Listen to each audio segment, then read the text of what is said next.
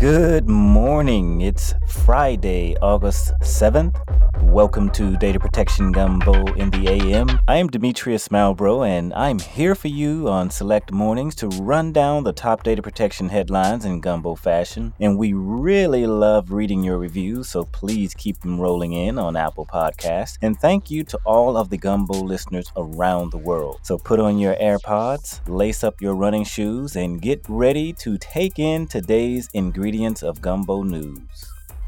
Ransomware feared as possible saboteur for November election. And this article is from AP News.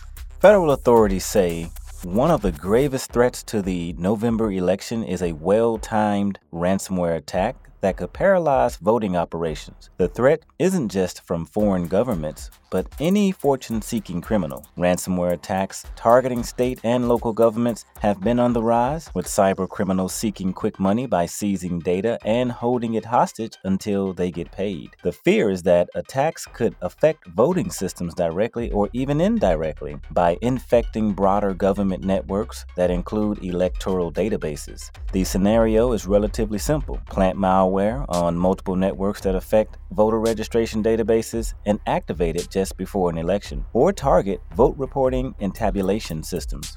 Why is this important for Gumbo listeners?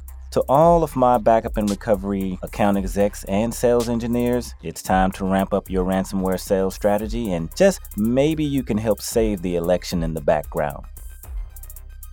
As personal use of managed devices becomes ubiquitous, risks increase.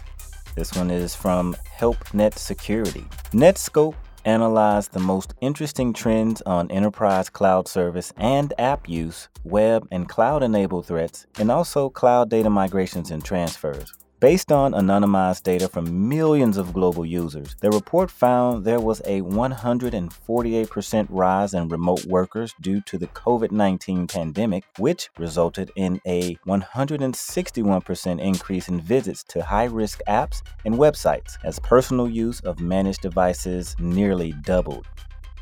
The abrupt shift to remote work in 2020 sent a shockwave through organizations as people found work and personal lives blended unlike never before, said Ray Kanzanes, Threat Research Director at Netskope. Notably, Netskope Threat Labs found that there is a 600% increase in the amount of traffic to websites hosting adult content, and that 7% of all users uploaded sensitive corporate data to personal instances of cloud apps, putting this data at risk of inappropriate use and theft. The top 5 most common types of sensitive data being uploaded to personal instances are: 1. PHI, protected health information. 2. Personally identifiable information, PII. 3. GDPR, or General Data Protection Regulation. 4. Source code. And 5. Company confidential information. And why is this important for Gumbo listeners? Well, I think this one requires no further explanation, and the data speaks for itself. There's data in them hills. Bynet is building one of Israel's largest server farms under Jerusalem, from C-Tech staff.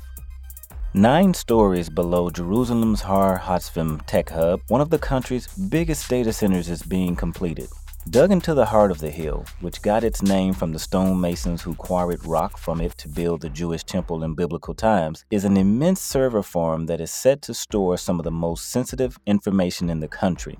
Deep underground, protected from natural disasters, military attacks, and peering eyes, Bynet Data Communications is building a 14,000 square meter or 460,000 square foot bunker spanning 4 floors to store what will become one of the Middle East's largest and most sensitive server farms. The site is set to become operational in several weeks, and after which it will be sealed off from the world.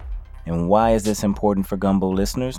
This just goes to show you how powerful data is, and that zeros and ones will prevail in the end. And the world is increasingly going digital, and I think the 2014 movie Transcendence with the scientist Dr. Will Castor, who's played by Johnny Depp, who researched the nature of sapience, including artificial intelligence. The creation of a sentient computer is becoming more and more believable. Good old Dr. Will Castor predicted that such a computer will create a technological singularity, or in his words, transcendence. I guess we will all have a front row seat to this one over the next several years. Thanks for listening. This episode is sponsored by Data Protection Gumbo, bringing you a gumbo of insights and information about data protection, cloud data management, and backup and recovery. And don't forget to follow us on Twitter at DPG Podcast. And we love to hear from our listeners, so please go to Apple Podcast and leave a review. Be sure to tune in next week. Have a fantastic day, Gumbo listeners.